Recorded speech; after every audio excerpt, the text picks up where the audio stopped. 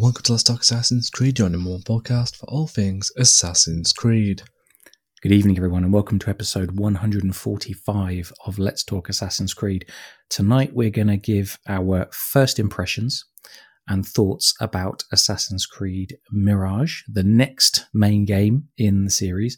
We've got two special guests joining us tonight for that. Before we introduce them and get on with the show, it is our 50th episode of recording together, Declan.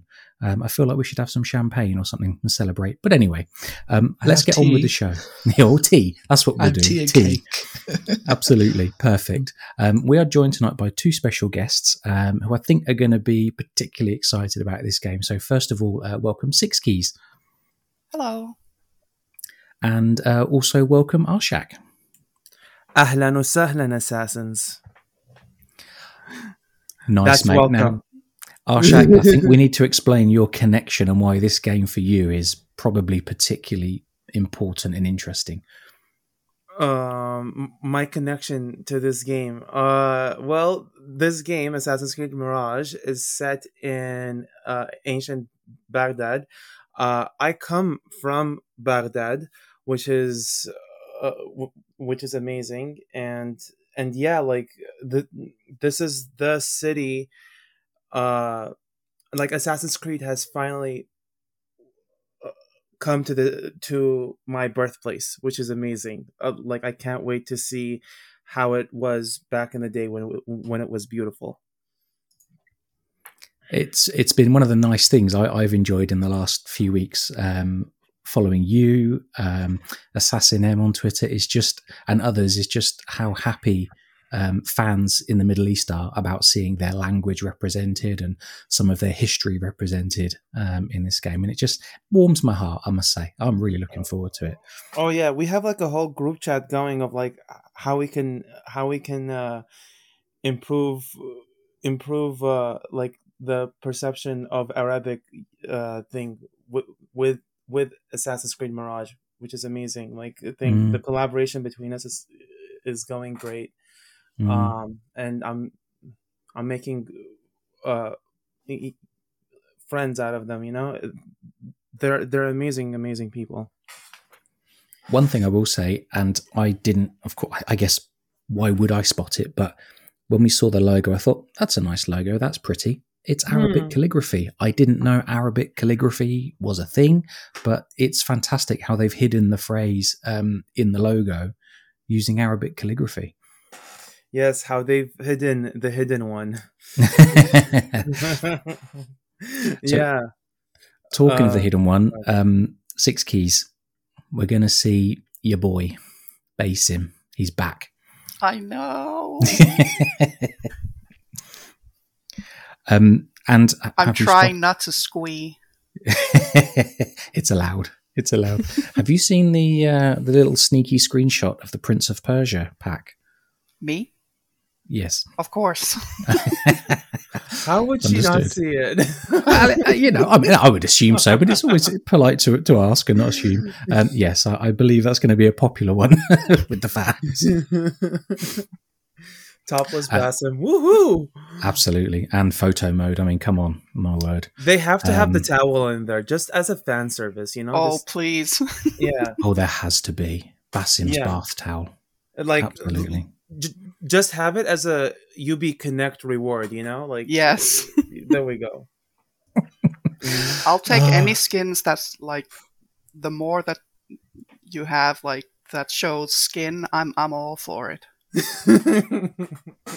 It's getting warm in here, and we're not even 5 minutes in. I know, Declan. Get us on track, mate. Where do we start with this thing? Are you excited? See, I want to offer my thoughts, but I know people are not going to be happy with my thoughts. Personally, from a story point of view, I'm kind of concerned about Mirage. Because how I pictured with Basim being the modern day protagonist, I expected his story to grow over the modern day. So we'll get cutscenes in modern day where Rebecca's like, so, you know, how did you remember Loki? How did you remember those memories? And that would then cue into like a proper heartfelt cutscene or something with Basim telling the story. But it feels like now they don't have to ever make them cutscenes, because they'll just say, well, we don't have to give fans that modern day fan service because the game prequel's out. So if they want to know that story, just go play the old games. We don't need to ever address it in modern day. So I don't know, it's kind of weird. I'm excited for the game because it's a new setting. I don't know very well in history, so I'm very excited to learn about the history and the culture. So that's a big win. Gameplay looks fantastic, even though Basim looks like he breaks one of the creeds at the start, because he doesn't really seem to hide in plain sight on that bench, dropping a smoke bomb. But I don't know, I think it'll be a good game. I've pre-ordered it, so I'm hyped. Ash, you've pre-ordered it? Okay. Yes. It's Assassin's Creed. I'm not to be rude. Right now, they could put Assassin's Creed Pong for 20 quid, and I will pre-order it. Yeah, I'm so far down the rabbit hole. Assassin's Creed just has to stick a label on it, and I'm done. Ash? Yeah, I think like I get your point of like him not doing the hide in plain sight thing justice in that particular scene, but like I kind of disagree with you, just because like he was hiding in plain sight as a beggar, and then he went out and straight up killed people. That's like the same imagery where Ezio killed a Florentine Florentine noble in the first trailer of Assassin's Creed, of Assassin's Creed 2. Like he basically paid some courtesans, and then the Florentine was like dancing, and then he just like went for it. Like I compared it to that. Like he hid in plain sight, and then he made like a whole show of like, there you go, Templars, now it's your turn to like try and catch me. Basim and Ezio are kind of like, they're cheeky like that. They're charismatic like that. So yeah, that's what I was getting from the trailer. I do agree with you. Sorry, Six Keys. No, I was just gonna say, that's something that I was really excited about, because that's what social stealth is. It's like you hide in plain sight until you get the perfect opportunity to strike, and that's exactly what it was in that trailer. I really hope that that's an actual feature in the game. So do I, to be honest. If it's not a feature, I'm rioting. Right. Yeah. Like just actually having that thing, like where you sit on a bench and pretend to be a beggar or something and just launch yourself into an assassination. That would be so amazing. I can already imagine my screen capture of doing that. But anyway, James, you were going to say something. I was going to sort of just follow on from what you and all three of you were saying, which is, now, of course, we haven't seen real gameplay yet. We've just seen, I guess, the cinematic trailer. But if a lot of the little segments in that trailer, if they are modelled on what they are planning or hoping to be in the game, I mean, I'm not a hype person, right? I'm pretty cautious generally, so I'm not kind of yet hyped, but I'm trying to stay calm. And if we do get things like bench assassinations, chain assassinations, if I can say that, there was one bit just further on in that chase sequence where well, this is the bit I wanted to discuss. He throws what looks like a red smoke bomb, which just looks great anyway as a visual. But then I watched it again and thought, is he actually throwing a smoke bomb, or is he tipping over like a jar of spices or chili powder or something like that to create the distraction or the chase breaker in that sequence? And it did make me wonder if, from a gameplay point of view, are they going to make more of the what we would consider tools more environmental? Like in another part of the chase sequence, he pulls over a merchant stand to stop the guards. And I'd love the idea of running through the game and you get little contextual interaction points. Tap E at this point and Basim will pull over a stand, or tap E at this spice seller stand and he'll throw a big cloud of spice behind him to slow down or delay the guards. So maybe they won't. Maybe it will just be very traditional smoke bombs parkour, and that's fine. I'm happy with that.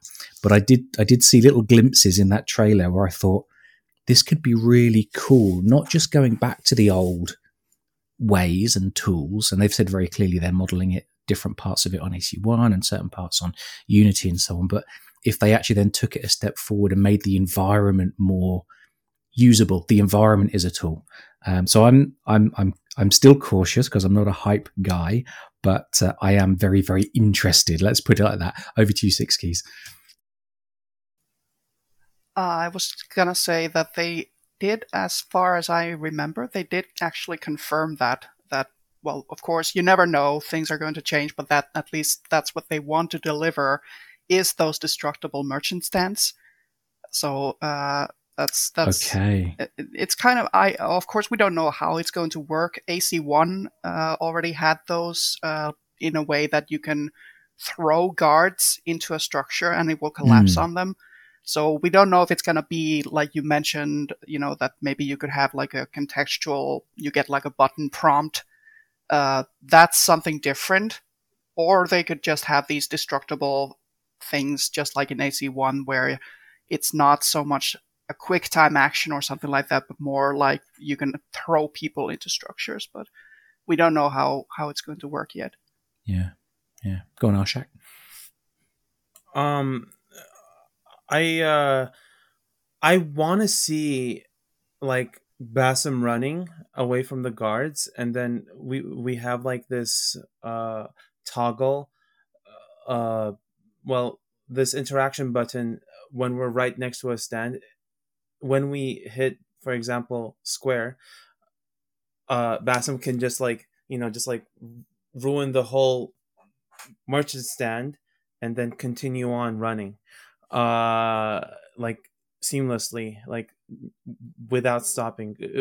Basically, what happened in the trailer. Yeah. What do you think, Declan? To be honest, what I was actually thinking is completely different to you all.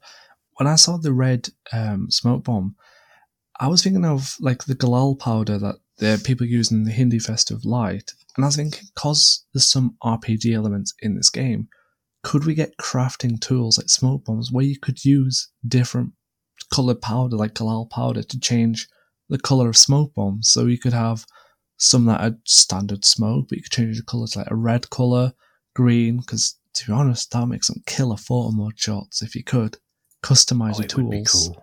So you're thinking like the Revelation style, lots of different bombs, ingredients, recipes, whatever you want to call it. Yeah, and if there is, I don't know if Galal powder is something that, or some equivalent, but I think that'd be really cool to have that sort of extra ingredient to make an extra flair into it. It'd be kind of fun.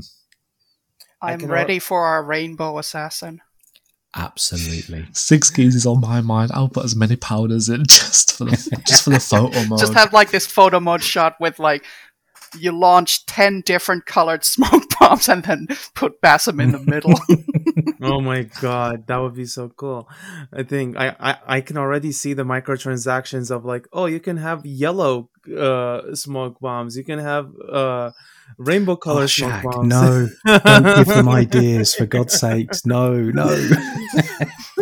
Glitter smoke bombs that leave glitter on Basim's body as he runs through them.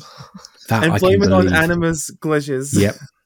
Hey, look, if we can have a Unibear, we can have a glitter bomb, right? Yeah. And I mean, you could have different colors denoting different properties of smoke bombs. Like one, let's say, one is actually filled with sleep powder, another with berserk powder. One is just for smokescreen. That would be cool. I think, like, going back to AC4 Black Flag days, of like, doesn't Basim have like a blowpipe of sorts too? I think they've said the blowpipe will be there as a tool. I think I have heard that or read that. Yeah, they did mention that, like in Valhalla, you didn't actually technically you didn't have smoke bombs because they weren't invented yet, as I understand it. So you had, or at least they weren't in that part of the world.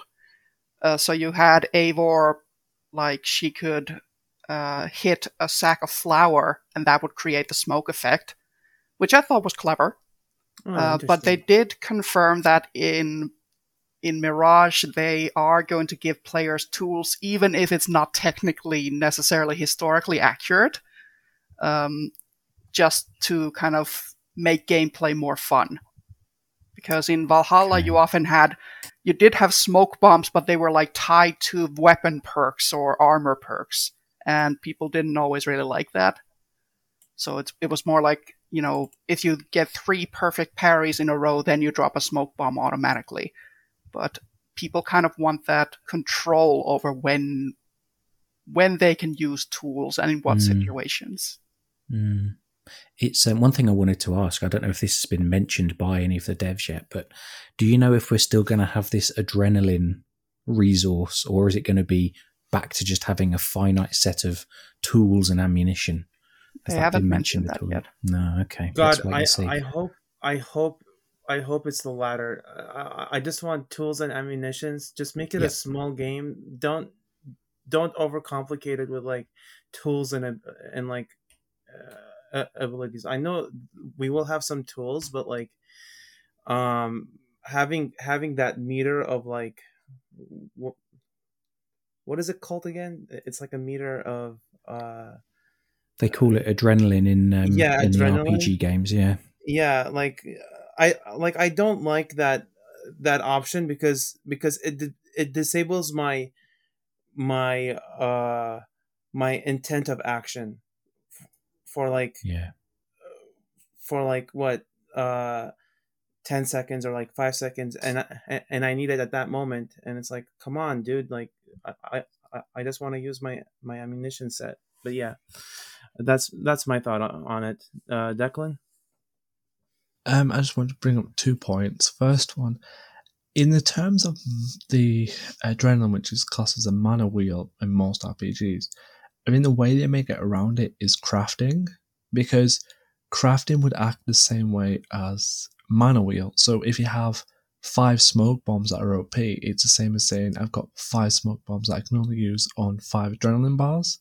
So instead of adrenaline, and then it's that more of a realistic risk reward of, okay, if I craft 10, that's 10 uses, but if I don't, then I can't complain that I've got no smoke bombs. So that'd be a good way of leveling it.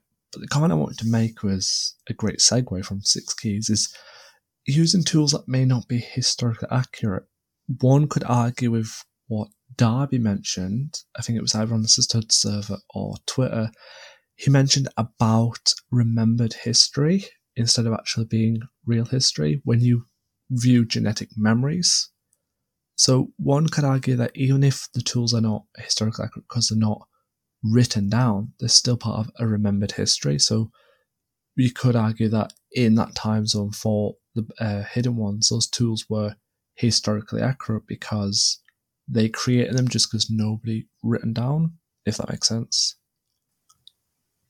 Yeah, and the hidden ones have, of course, always been kind of ahead of their times in some ways. Like Leonardo da Vinci in AC2 was kind of used as a loophole to allow Ezio to have the hidden gun, which wouldn't have otherwise made sense. And, just having all these, or like a parachute in Brotherhood and stuff like that. So, yeah. A parachute, I mean, Leonardo da Vinci did create a parachute that he didn't create it, he just like sketched it out, but like I agree, like they took their liberties to like actually make the parachute and for Ezio to like descend down, but yeah, like whatever Leonardo had in his calculations was effective back then. He even says like, it would be effective to do this.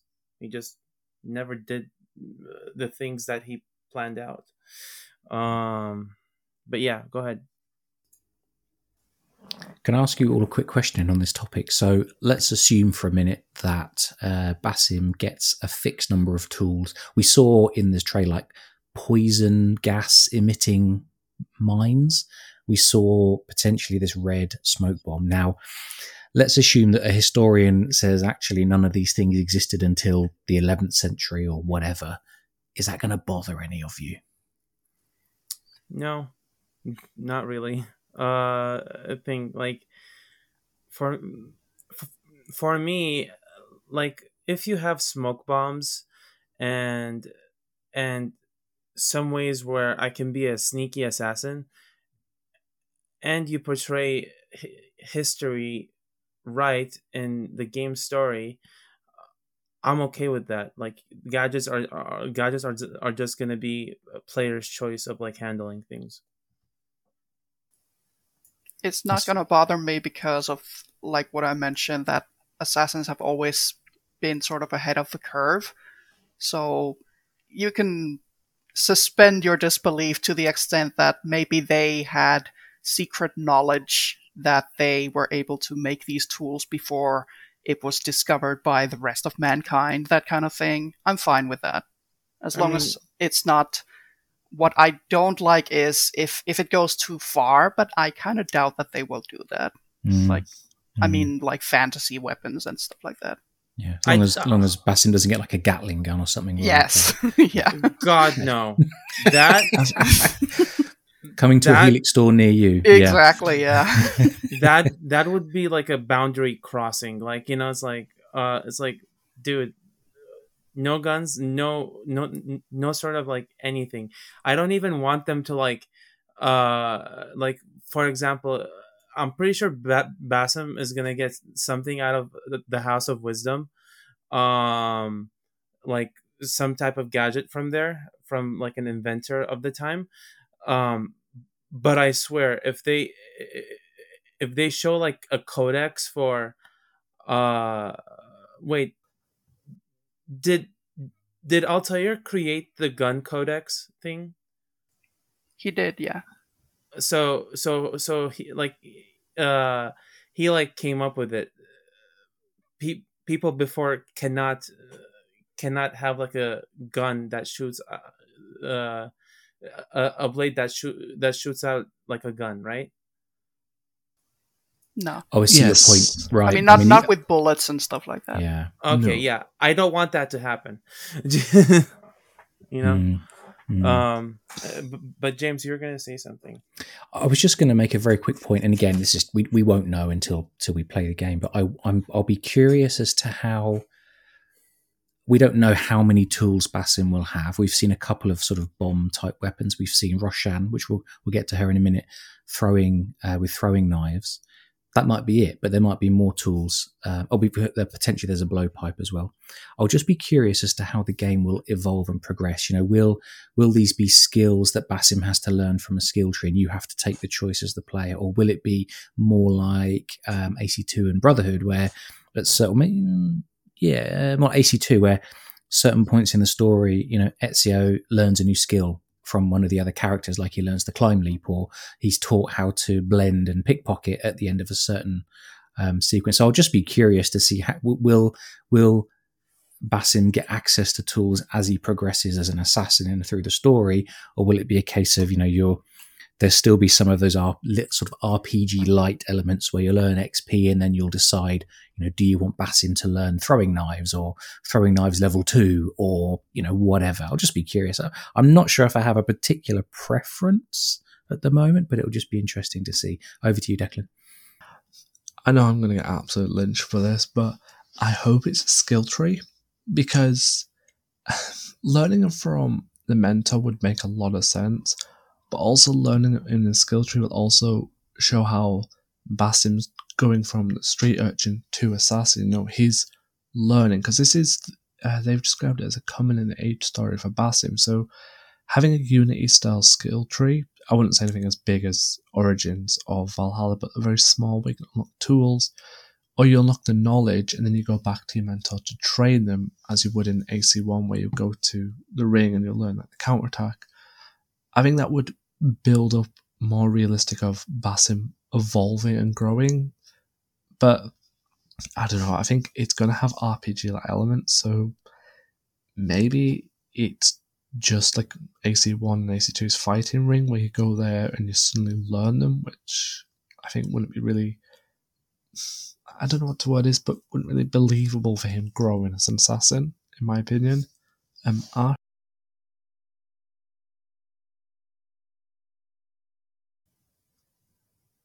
think Ash's mic's broke. It did go very quiet there. Can you hear us, Arshak?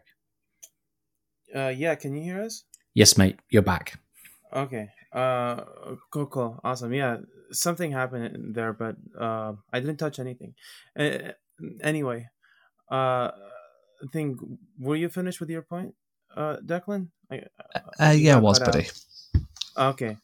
But yeah, like I agree with like Declan's point of view of like having a skill tree, but like not having a skill tree that is like Valhalla, like, you know, just like go any way you want, have the Viking dash, have the have all sorts of skills that, like, you know, if you get to it, you have it. I I don't like that. Like, you know, that's like, oh, okay, I can do I can like run into an enemy right now, or I can do like this extra skill or something, when there was like nothing to like teach me how to do that skill. What I suggest is have the skill tree blocked into levels. So like if you reach level 3, you'll unlock these skill sets. If you reach level 4, you'll unlock those skill sets. That would be like a, not only would it be like having the player play the game and learning new skills, but like it fits into the story really well, and it delivers on having Basim come from like this street thief into a master assassin with all these skills, you know. It's going to be, I'm genuinely curious just to see, because they've said very clearly this is going to be, you know, I don't think the developers have said this, but I think it's been quoted or paraphrased in the press as, you know, a return to basics, which I think you can kind of interpret however you like. But the developers have very clearly said they want this to be kind of an homage to the first game, taking lots of elements from all the other games. So I'm just genuinely fascinated to see what will they do with the things that we've become very familiar with over Origins, Odyssey, and Valhalla. Adrenaline, tools, skill tree, XP, all this stuff that for the last 5 years has been kind of core to how these games progress you and progress your character. Will they just delete it all and just go back to tools, and each of us as players progress at the same rate through the chapters or through the sequences or whatever they call them? Maybe they'll go back to calling them memories rather than quests. Who knows? But yeah, I'm just really interested to see what can the developers do with this kind of focus and approach. You know, for such a different style of game to what we've had for the last while. You both got your hands up. Six Keys, go ahead. I think I read somewhere that they mentioned that they're not going to have a whole different slew of weapons like Valhalla or any of the RPG games, where instead they are hoping to model it after AC4, where you only had 4 weapons, basically. You had your fists, hidden blade, short blade, and your sword. Yeah. And I think that's really interesting, because Valhalla's main loop, basically, is everything is about loot. Like, even in, we don't know how the Tombs of the Fallen Part 2 is going to work out, but people are already kind of expecting, they've been guessing what's in the vault, that's been locked all this time. And it's kind of like, is it just going to be another weapon or armor set? Because everything in that game revolves around finding weapons and finding armors. That's basically. Yeah, And I basically. think it's interesting that they are, if that's going to be what ends up happening in Mirage, is if they're actually going to pare down the weapons to those 4 essentials, because that's what I love about AC1 is that each weapon has a specific purpose. Like the short blade is not, it maybe doesn't do as much damage as the sword, but it's faster. And you can also, it doubles as hidden, it doubles as throwing knives as well. And then the sword, of course, does more damage, and it's, I think, better at blocking as well. And the hidden blade, you can't block with it, but you can one-shot kill if you get the timing right. And then the fists, of course, are just used for beating up people for information. So I love that each weapon actually has a purpose, and it's not just, oh, I guess I'm gonna get a new spear now because spears are cool, I guess. You know? Yeah. Oh, here is a bright spear named Gungnir. I found it. Out of nowhere. Yeah, just randomly sitting in this rock somewhere. Yeah. But I mean, I gotta give Valhalla like some sort of credit. It was a game that had a lot of content in it. But like, you know, it's like without these contents, you wouldn't have like so much development life cycles. You know, making Mirage, making AC Red, Hexe, and stuff like that. Like Valhalla gave a really long time, like 2 years time, to like work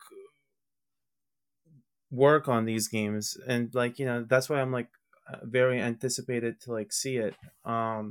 Yeah, especially that it's being handled by a very new I don't know if it's very new, but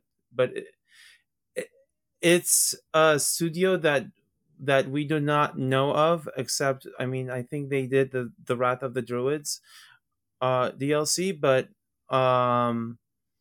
yeah, like, I'm really excited about Ubisoft Bordeaux getting to make this and keeping it short. And then afterwards, if AC Red follows like the Valhalla way of doing things, or the Odyssey way of doing things, it's a 150-hour game. They probably will, but I mean, it remains up to them and the fan feedback. Go ahead, James. Just on the studio point, I think, now I may get the names wrong. I don't think Bordeaux are leading the development of Mirage, but I think it was UB Montpellier that led Wrath of the Druids. I can't remember. It doesn't matter. I've heard some people with sort of very negative thoughts. Oh, you know, there's a new or relatively new studio working on Mirage. It's probably going to suck. And I'll be honest, I don't take that attitude. Maybe I'm an optimist, but I like the idea of a studio with fresh ideas and fresh people. And do you know what? Ultimately, it might suck, but maybe it won't. And maybe people approaching it, you know, in this way, saying, right, we know what we want to base it on. We've got some clear ideas. We're borrowing lots of segments or ideas from earlier games, but also we're not, what's the right way of saying it? Our approach and our thoughts are not constrained by the games that we've been working on for many years before. So I'm always an optimist, and I'll be very interested just to see what they can deliver. Go on, Six Keys. I just think it's also, many of these smaller studios have worked on the DLCs for, I don't remember which studio did what, but, you know, Odyssey's DLCs with Atlantis and Tyranny of King Washington. Well, that was Quebec back then, but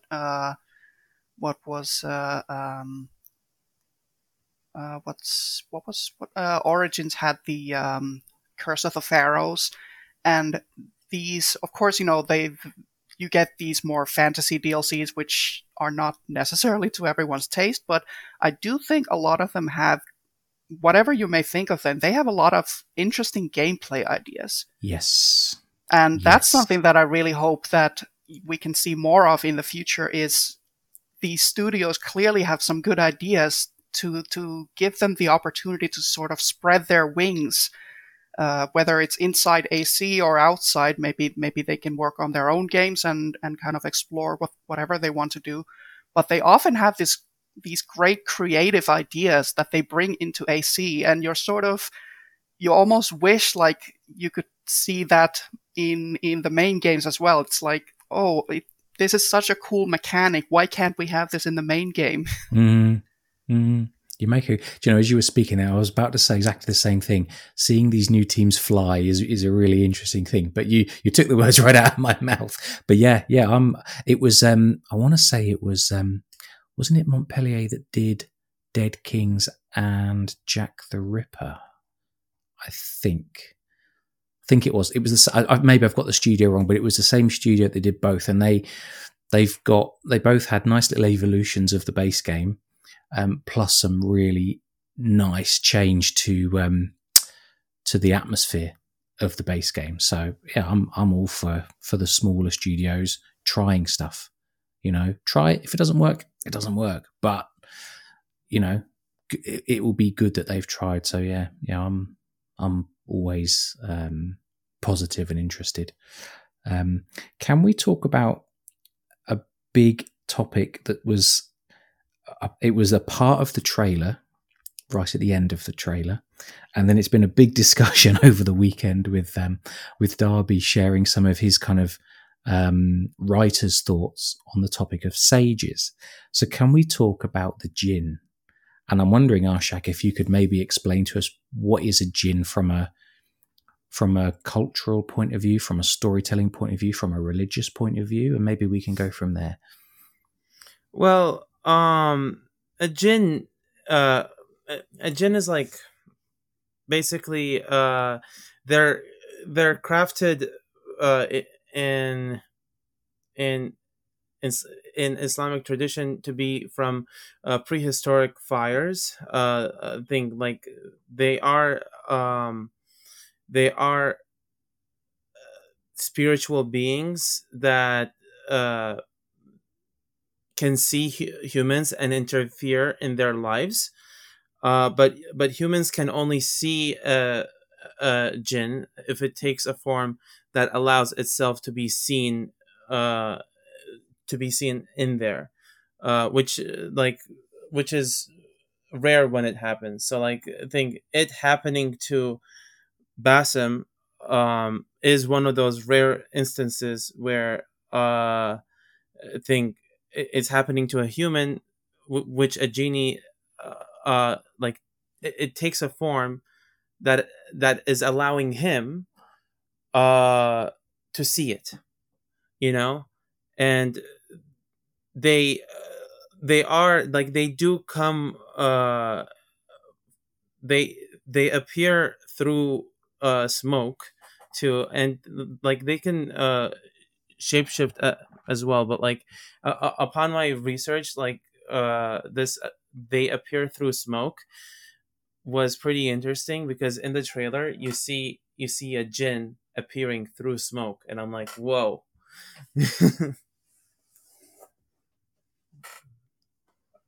So yeah, I think one of the things I found research, because I found quite a lot the same as you, Ash, because mythologies and supernatural stuff is like up my alley. I'll find anything. And the thing that caught my eye in one of the articles is sometimes jinn can only overtake somebody through possession when they're at their weakest. And that got me thinking, when you look at Assassin's Creed with sages, there is a lot of talk that a lot of sage memories resurface when people are remembering specific events. So Sigurd losing his arm, he remembers Tyr's memories. Eivor being attacked by the wolf.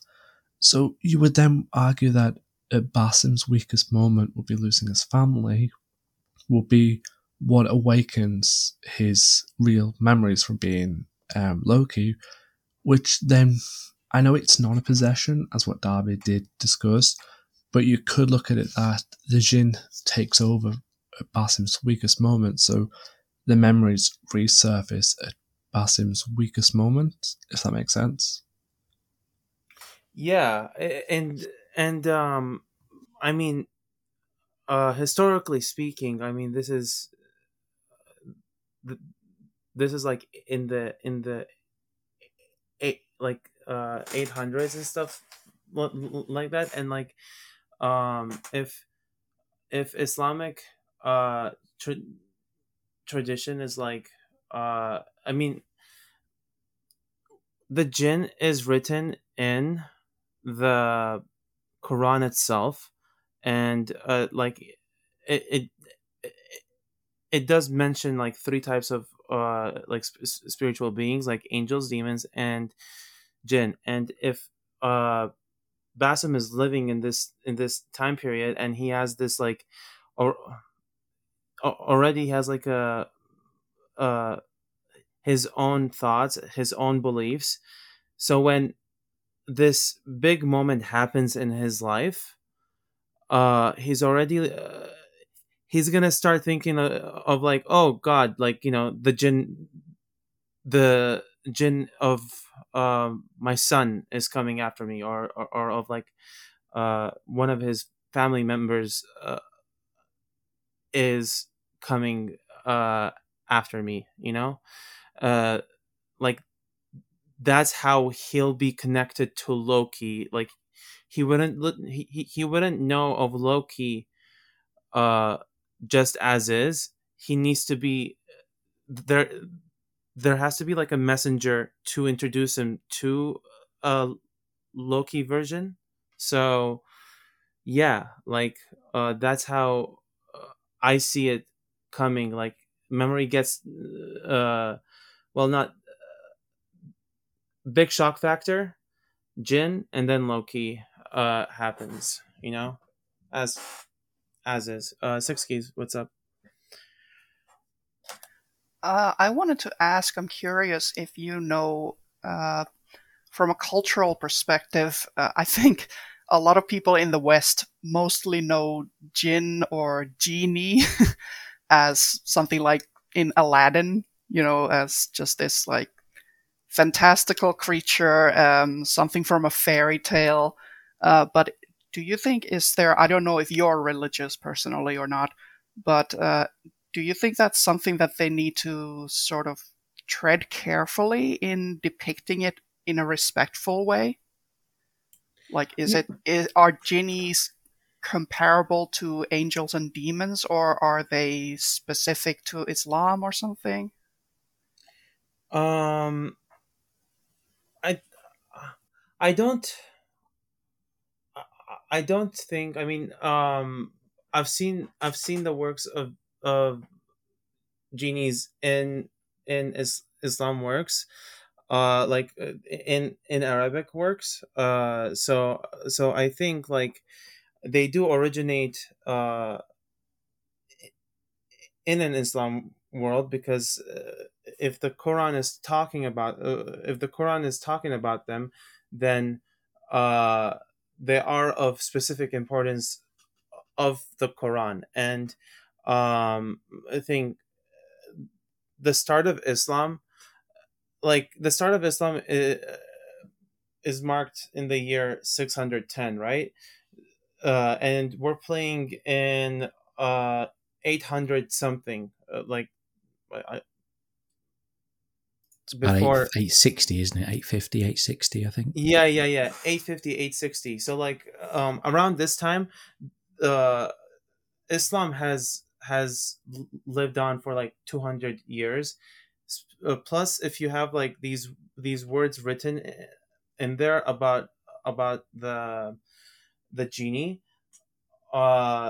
then Basim would come to believe in them just because they were written in the Quran. So like, um, if they would portray the Islam world in Assassin's Creed Mirage, uh, I say I say they should take it from like you know, Islamic scholars, and yeah, tread lightly, because it's a religion that they're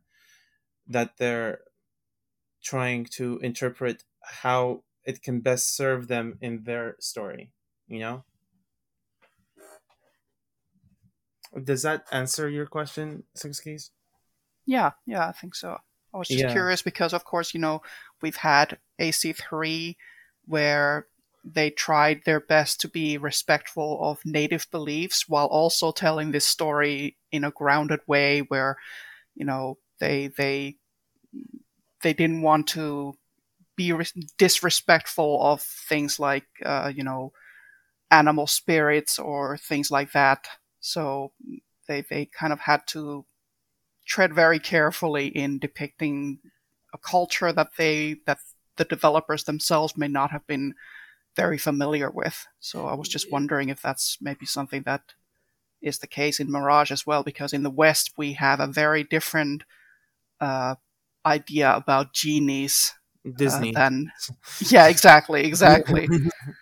Yeah, So, but in Islamic works like I think 1001 Nights, like the collection of like stories, I think it's genies are written as people well, not people, sorry, like beings that are a give and take kind of being, like for example, in one of the stories, uh this sailor, this the this sailor, like a fisherman, is like fishing.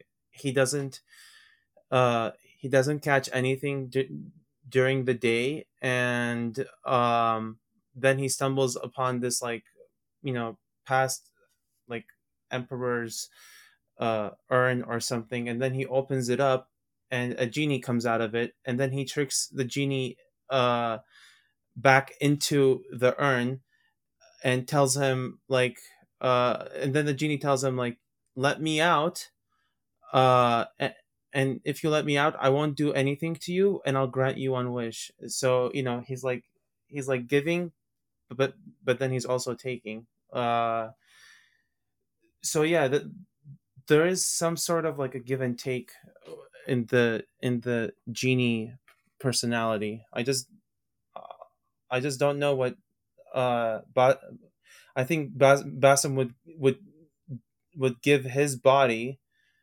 um to the jinn eventually, but what's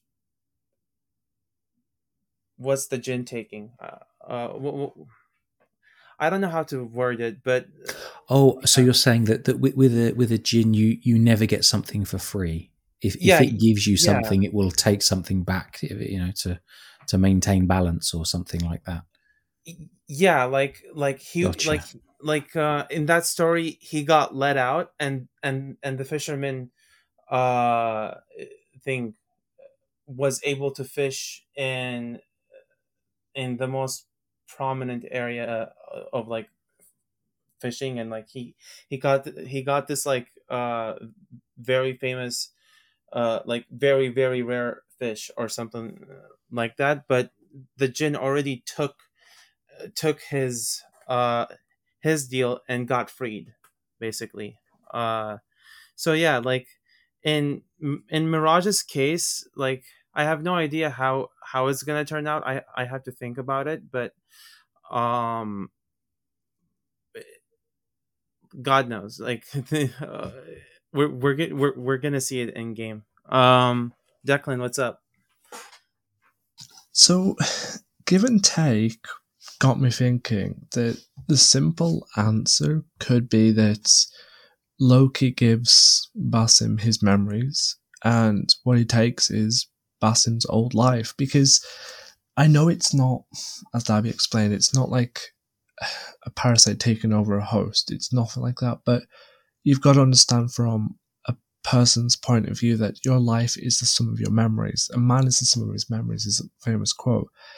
if you're suddenly given memories of your old life, how can you then go back to living your old life? How can you walk the same streets knowing that in another life, these streets were completely different? So the give and take could be that giving Basim his old memories back as Loki takes away his old life, because he's no longer just Basim the street urchin. He's Basim who was Nisu, a Basim who was there when the world fell apart, if that makes sense. Yeah, I mean, also like memory, like maybe Basim cannot live with what has happened to his family, and like the jinn can take some of that misery away, and like let him have like this uh advantage, like a deified advantage over uh the situations he's gonna handle, or something like that. It might be something like that. James? I was listening to the conversation over the last few minutes, and two things occurred to me, which I don't know yet. Maybe there's no way. Maybe someone will speculate and get it right. But the elephant in the room is that we know, because we've already played Valhalla, that Basim, and this kind of my understanding of how these Aesir sages worked is perhaps wrong based on the explanation that Darby gave, because I kind of interpreted Loki, Havi, Tyr, etc., as kind of like a fully complete consciousness / personality that's just repressed or shut down, and then it becomes activated, and it fights with the host. So Odin kind of fights with Eivor, Loki fights with Basim for control of the body, should we say. So the two consciousnesses are fighting for control of the physical form. That's how I kind of understood what Valhalla was presenting to me on the screen. And at certain points, like when Basim, I think it's in the final showdown with Eivor in Yggdrasil, I think Basim says a line something like, all this time you were right in front of me. So he's not speaking like Basim, who is accessing intermittently certain memories of Loki. He's speaking to me as Loki, which kind of conflicts with how Darby said, I wrote these, or I imagined these sages more as hidden memories that like an amnesiac would have, that they would sometimes be able to recall these memories. So there's that fact that we know from Valhalla, so 10, 15 years in the future of the game story that we're going to get in Mirage, that this kind of transformation will happen. But we've also been told, there was a tweet, I think, from Sarah Beaulieu, whose name I've probably horribly mispronounced. She's the narrative director, I believe, for Mirage. She has said that myth is not one of the core components or one of the core pillars of the game. So what I'm just wondering, and SixKeys, I'll hand over to you in just a sec. I'm just wondering, how will they... Sorry, the other component is, because we've played Valhalla, I think we're going into this game with an expectation that we're going to see Loki, or we're going to see Basim's quote-unquote transformation. So I just wonder how the developers and the writers are going to square this circle of what we know happens in Valhalla versus what we've kind of interpreted or understood from how these sages work, versus the long kind of conversation that we had on Twitter over the weekend with Darby and lots of other people chipping in with really interesting interpretations and thoughts of how these sages work or don't work. So I, again, don't really have a point, just that I'll be curious as to how they kind of don't use myth as a pillar, but also address what players were probably going to expect to see. So over to you, SixKeys. So I feel like the reason that I feel like there has to be a reason why Darby took this moment to kind of clarify this, because of course a yes. lot of people have been speculating about the assumption, I think, for most people was that the Jinn equals Loki, and that Loki is like a separate entity who takes over Basim, who is like that there are two separate people. But then Darby, of course, wanted to clarify how he has always written sages, and I feel like there's a reason why he's doing that. So it's probably something that we will see in Mirage, that this is the way they are handling it in that game. So, but what I find interesting is that now that, Sarah clarified with her comments that mythology is not part of their core pillars, and, that they have seen all the theories floating around and none of them are correct so far. Yeah. What I find interesting is that now people are sort of starting to wonder, well, if it's not Loki, then what is it? What does it represent? And I've already seen, I think, Ceres07 mentioned, like, it could be a representation of trauma, for example, that maybe it represents Basim's nightmares that he's having for some reason.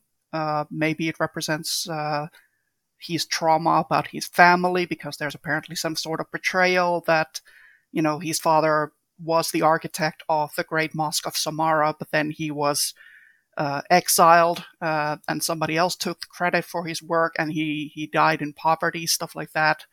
So there's clearly a lot of issues that that he's working through. So it could be that. But I'm also wondering, why do we see the Jinn at the specific moment that we do in the trailer? Why does it appear at the moment of an assassination? I may have a theory, but the problem with my theory is it relies on mythology. So I know my theory is completely wrong already, but I think it's important to think about, and that's Loki is based off the Norse mythology, and I know from conversation with Darby, must have read a lot of Norse myth, but nobody in the games yet has explored Loki's children. We all are assuming that Loki's children in the whole Valhalla sequence is Fenrir, who was bound, Hel, who we see in Dawn of Ragnarok and the new DLC, and Jormungandr, who is totally off screen. But there's actually two other kids Loki has, and Loki is responsible for the death of one of the kids. By Loki killing Balder, his punishment in myth, when he was caught, was he was bound to a rock, and when he was bound to the rock, his son was forced in front of Loki's eyes to kill his brother, because it was the same punishment as Loki killing a sibling, because it's a very big act. And it's got me wondering that, what if Basim himself was accidentally responsible for the death of one of his children? I know people don't agree, because a trauma should not be used like that as a story beat in Assassin's Creed. But for me, for Basim's struggle and with the assassination of taking a life, I really think that death plays a very much important on what's weighing on Basim's mind, and I really think that his actions as an urchin or something may have cost him the life of one of his family members, not specifically a child. But I really think that when people say, like, what's triggered the memories with Loki, is it that his son was bound and then killed because of Harvey? Is it because his daughter was banished to another realm? Is it because his third child was, in the myth, chained somewhere, wrapped around the world? But I know Jesus can't be wrapped around the world. But it's just thinking that no one's ever explored that it could be that Loki in the myth was responsible for his son killing his son. So you could then probably think that maybe his anger with Odin is that Odin wanted blood for blood, so an eye for an eye. So to lose a son, he must take a son, and to do that, he took Loki's child, and in the same punishment as Loki killing Balder, he made Loki's eldest kill his youngest, if that makes sense. I know mythology is wild, and it's probably off topic completely, but it's just got me thinking that we don't know anything about Loki's family in the games, and maybe his 2 secret children may have something to do with it. 6 keys. Yeah, that's of course a possibility. I'm just thinking, if it's a smaller game, I feel like that would require a lot of explaining from their part, to go into all of that, like to explain, oh, this is something that happened in the mythology to Loki, and here we have a reflection of that in Basim's life, and it's like that's a huge thing that they would have to explain. Hopefully they don't go into any mythological worlds or anything like that,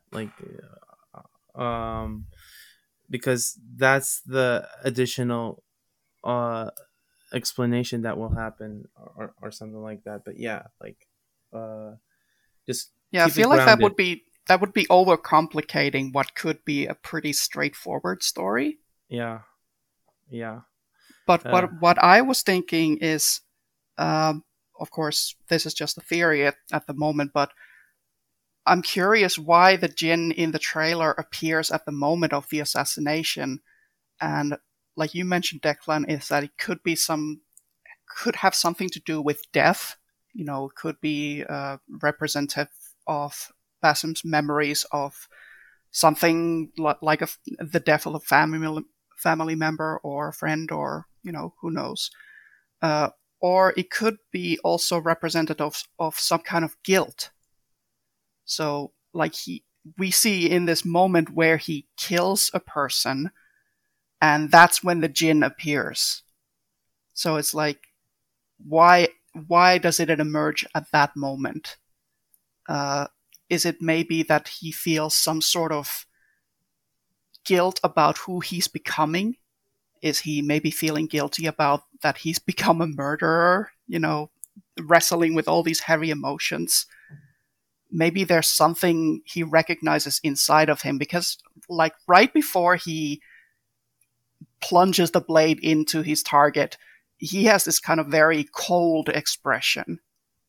And it could be that he's maybe afraid of what he's starting to recognize inside himself. And that's represented by the Jinn. So that's my theory at the moment. It could be that he enjoyed it, and then he's frightened of the fact that he found himself enjoying it. Yeah.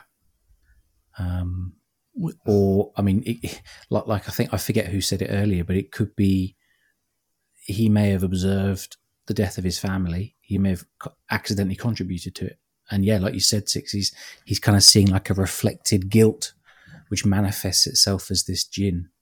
I want to ask you all a quick question. I know lots of hands are up here, so we'll go to each of you to make your points, but just a very quick question for all three of you. Start with Declan. If it's left unexplained or ambiguous, or if we kind of don't mention Loki at all, or again, it's left very ambiguous, would that bother you, or would you kind of be satisfied with the open-endedness of it? That's a question for all three of you, but Declan, you go first, mate. Of course it's going to bother me. Honestly, I've been here 15 years because of the Isu. I adore Isu history, I adore Isu lore. Last 3 games giving us mythology as an act towards mythology lore, and now one of the most potent figures in Norse mythology, potent figures Loki, is getting this big setup, and Mirage is like, okay, let's just drop it. I'll be like, yeah, I'm already not happy that you're not explaining who his kids are in the whole scenario, but I would be annoyed. Understood. What about you, Arshak? What would your reaction be if we didn't see, we kind of didn't fully explore or explain the Jinn and Loki and everything else? they have to explain. They have to explain why Basim feels the way that he is, and what triggers him to let Loki in, because like it just when he had that traumatic experience, Loki was somehow awakened in him. I think like that's the way Darby explains it. It's like, you know, the Norse gods version of like the sages experience thing is that the person has to have like that traumatic experience, and then Loki is triggered in him, and Basim already said yes to him from the events of Valhalla. How? If that's not in there, it's gonna be a pretty like kind of like, it's not gonna lead up to AC Valhalla. Like, what I want to do is play AC Mirage and then play Valhalla again and understand like Loki, you know? Understood, mate. That makes sense. It will be interesting to sort of go back to Valhalla's story and certain cutscenes and conversations. And then you'll be like, Eivor. Yeah. You'll have that aha moment, you know? I think, which will pay it off in some sorts. Absolutely. Yeah. What about you, Six Keys? How would you react to that if the story didn't cover those topics? It depends on how it's depicted, but I would be disappointed because it would feel like they're ignoring a huge part of the lore, a huge part of why we even got this game in the first place. Yes. Yeah. Understood. Like, I'm okay if they don't go into everything. Like, they don't need to do a whole previously in Assassin's Creed kind of thing with, like a recap of Valhalla, but they don't need to go into all of the Isu stuff in the background for, there might be new players who might be confused by that. Who knows? I would love... Go ahead. Sorry. No. I would still like them to at least have that we would see sort of the moment when these two personalities start to meld into one. So yeah, they definitely need to touch upon that in some way. I would love a scene previously on Assassin's Creed with like William Miles again, just like in Assassin's Creed 3, and then he'll end it with like, now I got this guy bothering me from the past. That would be perfect. You know? Oh no, Arshak, I've got a much better way. So Mirage, you click new game, you get a black screen and the game loads, and it's a black screen, and all you hear is Warren Viddick's voice. Get in the Animus, Basim. Oh my god! And then we go straight to Baghdad. That's it. Just one line of dialogue. Of course, the only problem is that Viddick is dead. I know. We'd have to very seriously retcon that one, but it would just be so funny to hear that voice from the past. Suddenly say, "Get in the Animus, Basim." Yeah. Anyway, sorry. Arshak, I think you wanted to make a point and move on to a new point. Actually, real quick, just upon that point, what do we call him? Is he Basim or is he Loki in modern day? Let's call him Basim or Loki. No, but I mean, like that's something that they haven't addressed in Valhalla. Like, what do Sean and Rebecca call him? Is he Loki or is he Basim? He's Boki. He's Basim. Call him Basim. Yes. Oh dear. Oh, the hot one. They'll probably just call him the hot one. Is the Norse god? Which one? The hot one. Imagine Loki eating Pokey. Oh no, I feel a whole new meme series coming on. We already had a question about whether whether Basim would eat pineapple on pizza or not. Oh no. Yeah. Don't reopen that wound. Oh my word. But I believe you recently tried it, Six Keys, and liked it. Yeah. I mean, as far as I can like pizza. Marco might be hearing us, guys. Oh no. We've just had our entry to Italy cancelled if we ever want to visit. Yeah. Oh no. Yeah. It's okay. It's okay. We still have sorry. True. All right. Arshak, did you wanted to move on, I believe, to something else? Yeah. I think I wanted to move on to one of the other more prominent characters in the AC Mirage trailer, Roshan. And just like, you know, dive in deep and like see what, you know, what's up with Roshan. What are you guys expecting Roshan's story to be and stuff like that? Go ahead, James. I'll just make 2 quick points, and then I definitely want to hand over to Six Keys. So I'll just say, just from the point of view of now, I guess this is more of a transmedia point than a game point. It's been a good year for female mentors and other major characters. We've got Roshan as the mentor of the Baghdad, or we don't know exactly what they're going to be called yet, but the Brotherhood there in Baghdad. We've had in Magus Conspiracy, Amira, the mentor of the Parisian Brotherhood in the 1850s. And then in Sword of the White Horse, which takes place during Valhalla's time, we've had Marcella, who is a mentor from Rome, plus Neve, who is the kind of protagonist of that book. So it's been a good year for actually having some decent representation of women. But I was fascinated by Roshan, and I don't know her backstory, but I can't wait to find out more. Over to you, Six Keys. What was your reaction when we saw her in the trailer? I also wanted to mention that I've noticed that they've started using canon Eivor, aka female Eivor, more in all the trailers and crossovers as well. So that's a plus point for representation as well. Definitely. But yeah, I unfortunately we don't know much about her at this point, but I already love her voice. Oh my word. Yes. Amazing. And I love that we are actually going to have a mature woman, as they described her, as the mentor, because it's not really something we see often, to be honest. 50 and still kicking. Exactly, yeah. Like, she's about the same age, probably, as Ezio in Revelations, maybe a little bit younger. Yeah. But, is Ezio as old as 50 in Revelations? I think he was even older. Wow. Probably 60. He was pushing 60. Yeah. Damn, dude can move. I'm impressed. Yeah.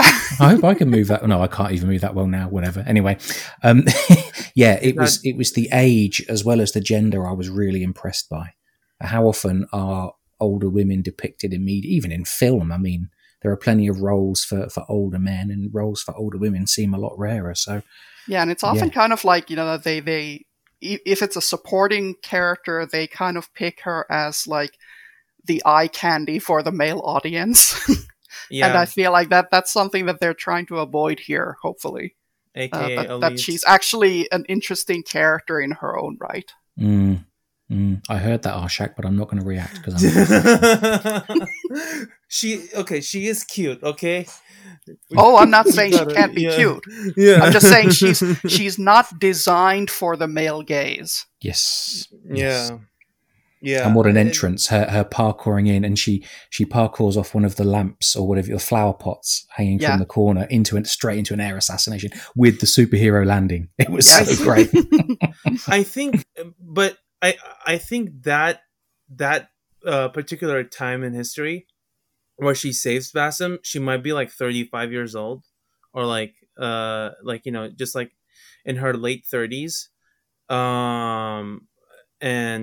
and then like doesn't it take a lot to become a master assassin? You know, do you know what I mean? She will age. Yeah, that's a good point. We don't know, I suppose, how many years. Do we know how many years this story will cover?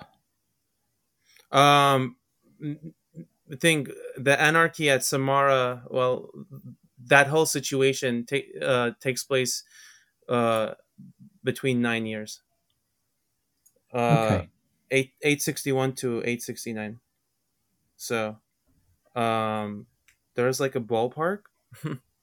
Yeah. So she may be around 40 at the start of the story and around 50 at the end, or start at 50, end at 60. We don't know. But I wanted to ask at the end of Valhalla, when Hytham receives a letter from like the Assassin's Bureau or something like that. Like it was the mentor that sent it the same person as Roshan, or no? No, No, right? that was mentor Rayhan. Rayhan, right? So Yeah. like Roshan would be this character of like, you know,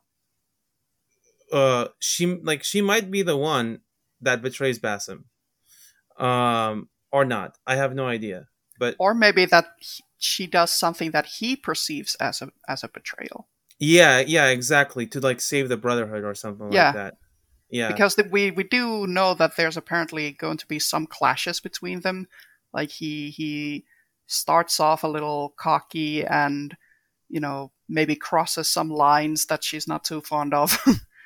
So that there's going to be some friction there. but yeah, basically. But we do know that she was a slave before, um, before coming in. But by the way, one person that has been quiet in this conversation is Declan. What do you think about her? To be honest, I think she's a really interesting character. Again, I know I'm gonna get lynched, but I would have actually. You get lynched a lot, bro. Yeah, my opinion, I've had to delete Facebook because half of these episodes in an old Assassin's Creed group I had on Facebook, the amount of threats I was getting from my comments was just stupid. When I once mentioned that Ezio wasn't an assassin for 10 years, yeah, I got some very dodgy reactions on Facebook. But oh man, it's true though. Yeah. But I think, in my opinion, I would have rather seen her as the lead of Mirage instead of Basim, just because from a story point, as a person who's addicted to novels, you expect someone's story to evolve over time, not in a prequel, if that makes sense. Like reading Harry Potter, and Harry Potter's past is just answered in a prequel instead of over the next 7 books. So I would have preferred it if she was the lead of Mirage and there was an original story, and then Basim's stories evolved over the next games. But either way, I think she's a fantastic character and the voice is superb. Man, I can't wait to play as Basim finally. And here you are telling me like you want her to be the main character. Of course, like I'd love to have her as the main character. Like hopefully we get to play as her in the story, just like we played with Aya or something. But yeah, you know, it would be cool. James? A quick question for all three of you. Do we know if there's going to be any transmedia linked to this game that might explore her story or Basim's even younger days? Not yet. I don't know. Okay. There is that novel that's coming up, The Golden City. But that's, as far as we know, it centers on Hytham and Basim. So it's probably going to take place in his older years. Okay. Right before Valhalla, probably. I really want to see Hytham again. Oh, that would be amazing. Oh my god, imagine baby Hytham in this game. Because he's only 17 in Valhalla at the beginning of that game. Like, seriously? Imagine if we see him. Yeah, he doesn't look 17. I'll say that. Yeah, he doesn't look 17. But he would be even younger if we saw him in Mirage. So that would be so cool. Like, imagine in the end when like Basim becomes a mentor, and we would see him like taking Hytham under his wing. Yeah, and then he'll spend the eternity of his life in one four-walled house in Ravensford. In Ravensford. Exactly. Oh, Arshak, if you'd like to explore the further adventures of Hytham, then Sword of the White Horse has some good Hytham stuff in it. He doesn't spend his entire time in England in one hut in Ravensthorpe. I know he spends most of his time there, but he does get out a little bit in Sword of the White Horse. Yeah. Also, speaking of Roshan, of course, we don't know how the game is going to do, but, never shut out the possibility that if people really love her character, maybe we can get another spin-off that focuses on her life. I'm down. I think I already love her. I think it's just like she's the epitome of an assassin, and that's what Basim is trying to get to. So yeah, it would be cool to see. Declan? So this is on a different topic, and I'm very conscious of how much time we got left. So I think we could use this as a closing thought from all of you. We know since Assassin's Creed Black Flag, when they started dropping the names into the titles, every name hints at a reason behind the name. So Black Flag Pirates, Unity, Co-op, and Elise. What could Mirage mean for Assassin's Creed Mirage? Because I have no clue. Oh, okay. I see what you mean. I mean, the cynical part of me wants to say it's marketing choosing a word that's somehow tied to in the Western audience's mind to the Middle East somehow. So they're thinking of deserts. But I hope it's deeper than that. It's also like, I feel what Basim must be feeling like. Well, no, it's like a mirage can be like something that you're seeing, but you don't clearly know what it is, right? Yeah, pretty much. Because as we see in Origins, a mirage is usually an environmental illusion due to heat and stress. So it's basically an illusion due to heat. So yeah, so that could be his illusion, just like or like he doesn't know what to make of this djinn, and the whole story is kind of him coming into contact with it and trying to get to know it, so it won't be a mirage anymore, kind of thing. Do you get what I mean? It could even be a less supernatural explanation and just a reference to the fact that the targets you assassinate turn out to be the wrong ones, or the true bad guys are not the bad guys we thought they were, maybe at the start or the middle of the story, or Roshan is not all she seems to be. Who knows? That would totally play into Loki. That if everything's not as it seems. The bad guys aren't really the bad guys, because everyone depicts Loki as the bad guy, but when you read mythology closely, he's just a prankster. He's not inherently evil or bad. He helps Thor get his hammer back by dressing up as Thor as Freya. He, seduces a horse so they could get the builder to do his work for free. He does a lot for people, and he gets so much stick for it. And I heard sniggering that Loki seduces a horse, but yes, Loki seduces a horse, people. Your lovely Basim. Not just that, he gives birth to a horse as well. Yep. Yeah. What? Loki.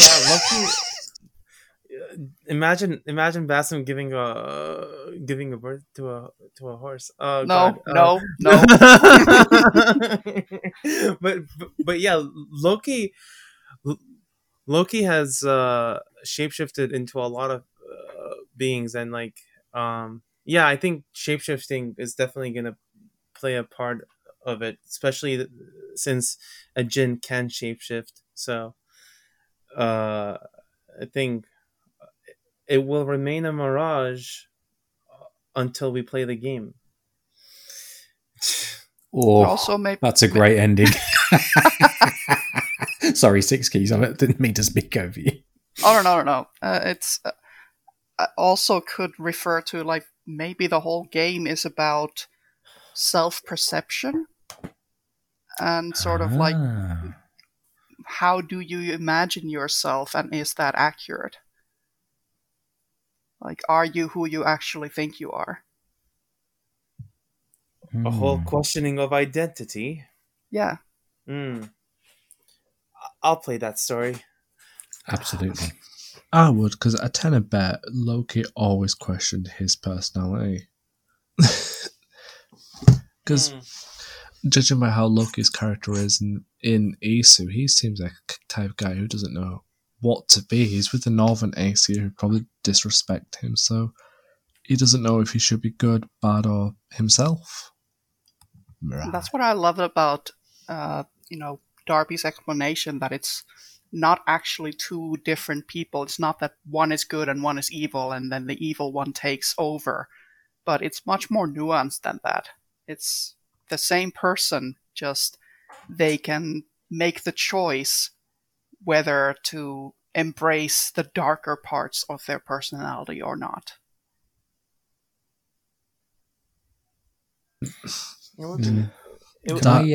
Sorry, Declan. I was just about to say that's kind of a theme that's been all the way through Assassin's Creed since AC1.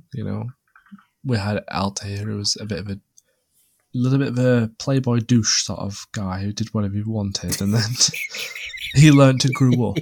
Did you just call him a playboy douche? Oh my word!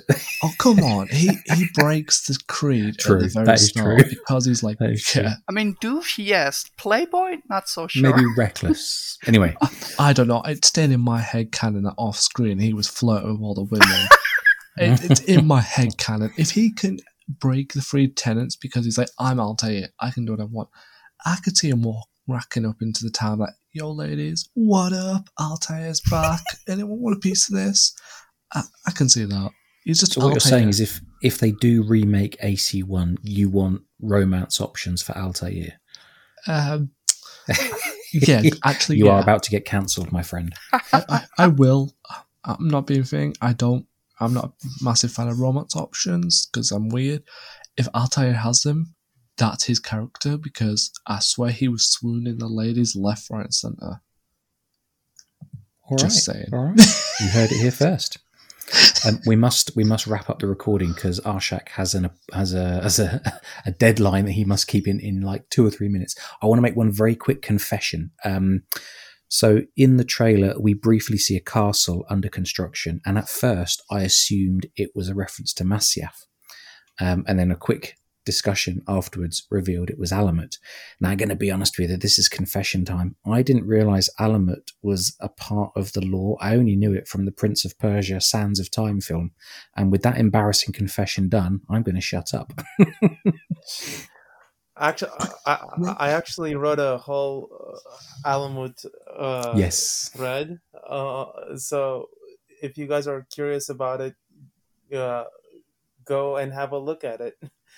But yeah, I think Alamut is very very famous landmark of the Hashashins.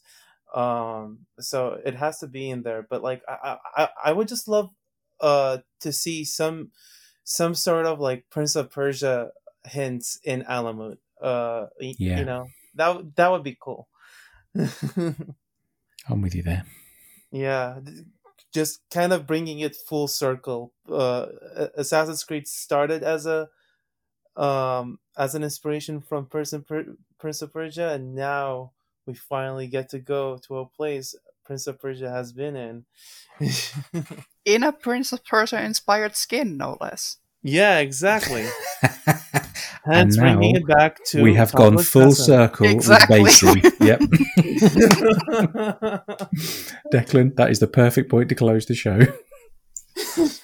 I'm just thinking it'd be really cool Easter egg just for him to walk in there, pick up an old jar and it just turns to dust with age and it just makes everything turns to sand after time. And like, yes, just a perfect little Easter egg. But I don't.